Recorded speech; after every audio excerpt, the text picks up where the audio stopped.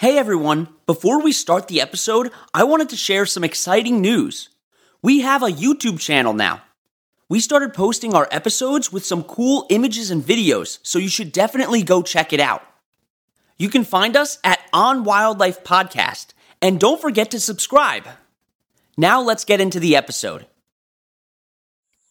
Hello, welcome to On Wildlife. I'm your host, Alex Ray. On this podcast, we bring the wild to you.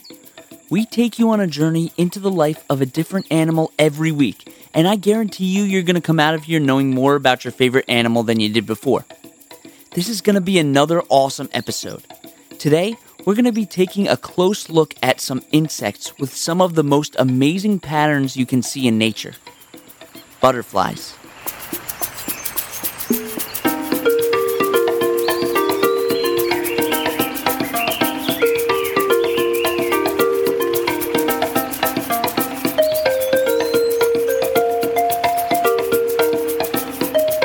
There are over 17,000 different species of butterfly, meaning that they're extremely diverse. And they belong to the group Lepidoptera, which literally means scaly wings in Greek. Moths are also a part of this group. They're called this because the patterns that butterflies have are made up of scales, and these scales are composed of a substance called chitin, which is also found in the shells of a lot of different shellfish, and they're found almost everywhere in the world. It's thought that they first evolved around 65 million years ago, which is about as old as the dinosaurs. And throughout history, butterflies have had a lot of representation in different cultures.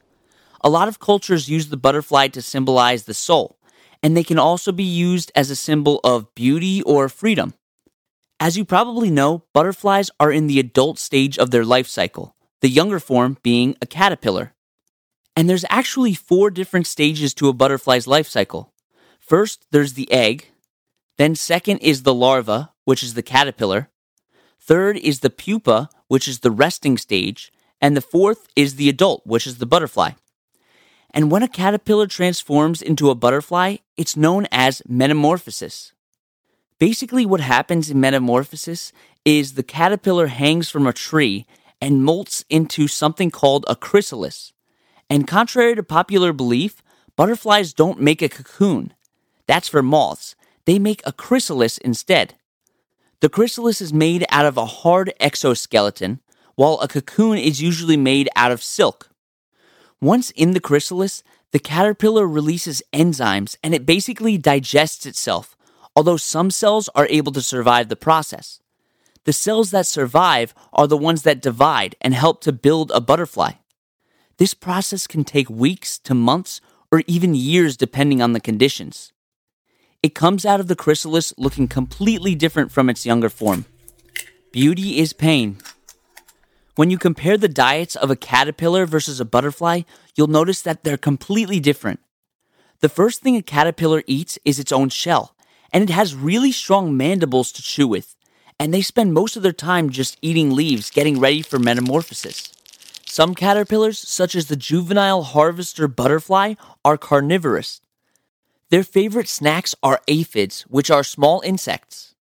Unfortunately, caterpillars can't really go far to find their food, but butterflies are able to cover a much wider area because they can fly. And butterflies have a completely different diet. They use a tongue-like structure called a proboscis to sip up their food, and they don't have mandibles to chew leaves like caterpillars do. The proboscis extends when it needs to sip up its food and then coils up when it's not being used.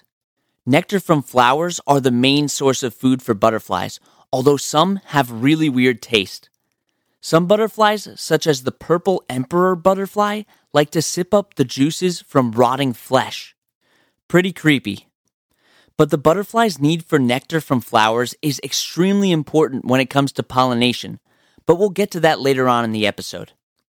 Aside from nectar, a lot of butterflies like to drink from puddles and wet soil, and when they do this, they're getting more than just water. They're getting a lot of nutrients. This process is called puddling, and it's almost always done more frequently by males. And this actually helps the males strengthen their reproductive success, because when they mate, they're able to transfer those nutrients that they got from the puddles to the female. Okay, we're going to take our first little break, and when we get back, I'm going to start talking about butterfly wings.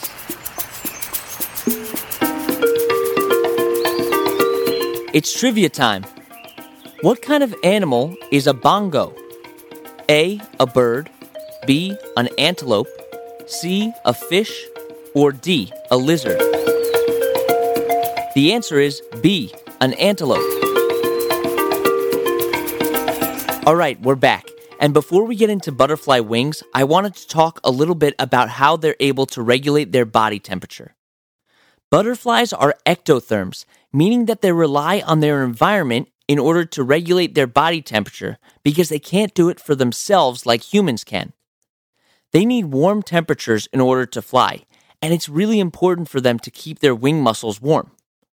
Their optimal temperature for flying is around 70 degrees Fahrenheit. And this is why basking is a really important behavior for them. They bask in the sun so that their body temperature increases, especially if it's really cold outside. They can also move their wings in specific positions in order to make sure that they're not getting too much heat exposure. And the color of their wings actually matters when it comes to temperatures. Butterflies that have lighter colored wings have a better time managing the heat of the sun because it reflects more light than darker colors. And not only is basking a really important behavior, but butterflies can also shiver in order to keep their wings warm. Speaking of wings, butterflies have two wings on each side of their body, called the forewings and the hindwings. And these wings are attached to the thorax, which is like the middle segment of their body. And they actually move in a figure-8 motion when they're flying. As I mentioned before, their wings have scales made out of chitin that create that beautiful pattern that we see. The pattern of their wings isn't just meant for picture taking. It's important for the survival of the butterfly. For a lot of butterflies, wings are used as a form of camouflage. Butterflies have a lot of predators, maybe the most common being birds. When their wings have a similar pattern as a tree or a leaf that they're on, it helps them blend in with their environment, making it harder for predators to see them. But some butterflies, like the monarch butterfly, like to stand out. It has a really vibrant and identifiable pattern that doesn't blend in much. The monarch caterpillars only eat one type of plant called milkweed, and this plant happens to be toxic. By eating this plant, they are now toxic to other animals. And this coloration tells predators to steer clear. But another butterfly called the viceroy is also colored to look almost identical to the monarch butterfly, even though it isn't toxic. This is what we call Batesian mimicry, where a non-toxic or dangerous organism copies the pattern of a toxic one to fool predators into not eating them. Male butterflies also have scent scales or androconia. The scales on their wings can release chemical signals called pheromones. These pheromones attract female butterflies for mating, and they usually pick up this smell using their antenna. Butterflies also have some other cool ways that they sense the world around them. For example, butterflies have sensory organs on their feet. These organs can sense different chemicals when they're touching a surface, and they use this sense in order to determine if something is good enough to eat. Not only that, but they have really interesting eyesight too. They have compound eyes, meaning that they have around 17,000 tiny eyes that each have their own cones and a rod. Humans also have cones and rods in our eyes. Cones detect color. Humans can only detect 3 different colors: red, blue, and yellow. And that's what we call the primary colors. And different combinations and shades of these colors make up all the colors we see in the world around us. Butterflies are a little different. They can see up to 9 different colors, including ultraviolet light, which the human eye can't see without the help of a black light. And flowers actually have ultraviolet patterns on them that we can't see. These are like a bullseye for butterflies, and it basically directs them right towards where the nectar is. This is a result of coevolution. Flowers and butterflies have basically evolved together. Butterflies evolved to see ultraviolet light, and flowers evolved to have an ultraviolet pattern on them to entice the butterfly so that it gets pollinated. Pretty cool stuff. Okay, we're going to take our last break, and when we get back, I'm going to talk about butterfly conservation.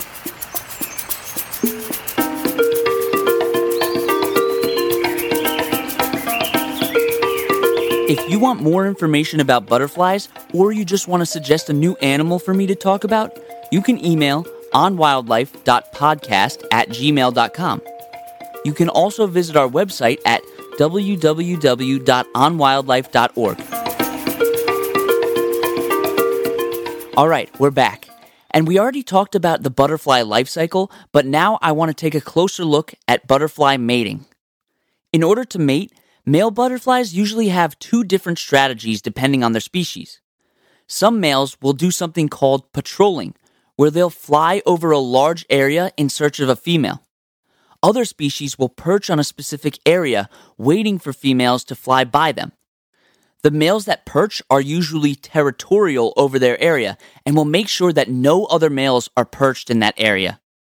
And because it might be hard to determine if the female is of the same species, the male will usually release his pheromones while flying near the female. They'll also do a little dance to attract the females when flying, and the female joins in if she wants to mate with him. Male butterflies usually die around 7 weeks after they mate.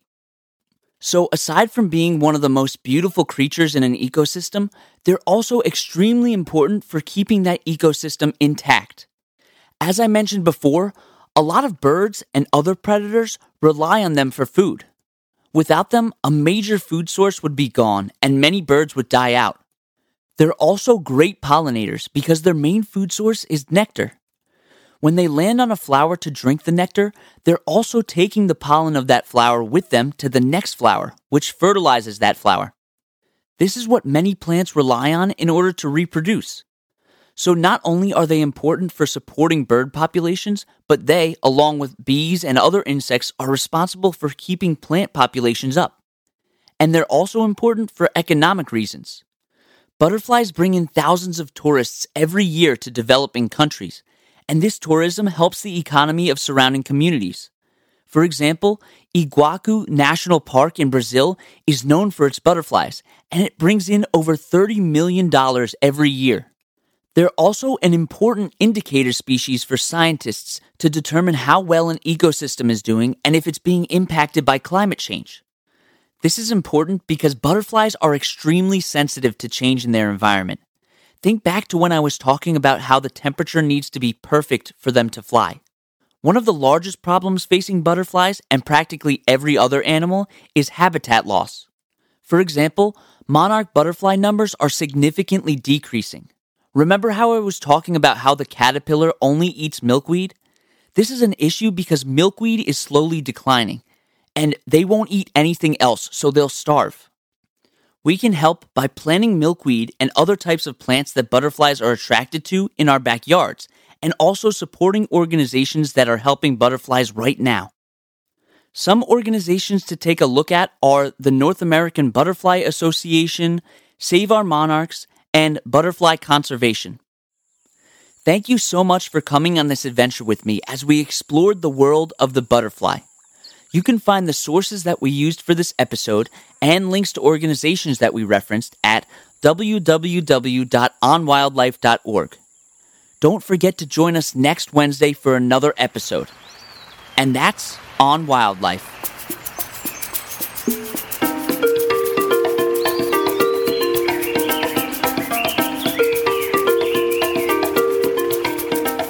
You've been listening to On Wildlife with Alex Ray, brought to you every Wednesday.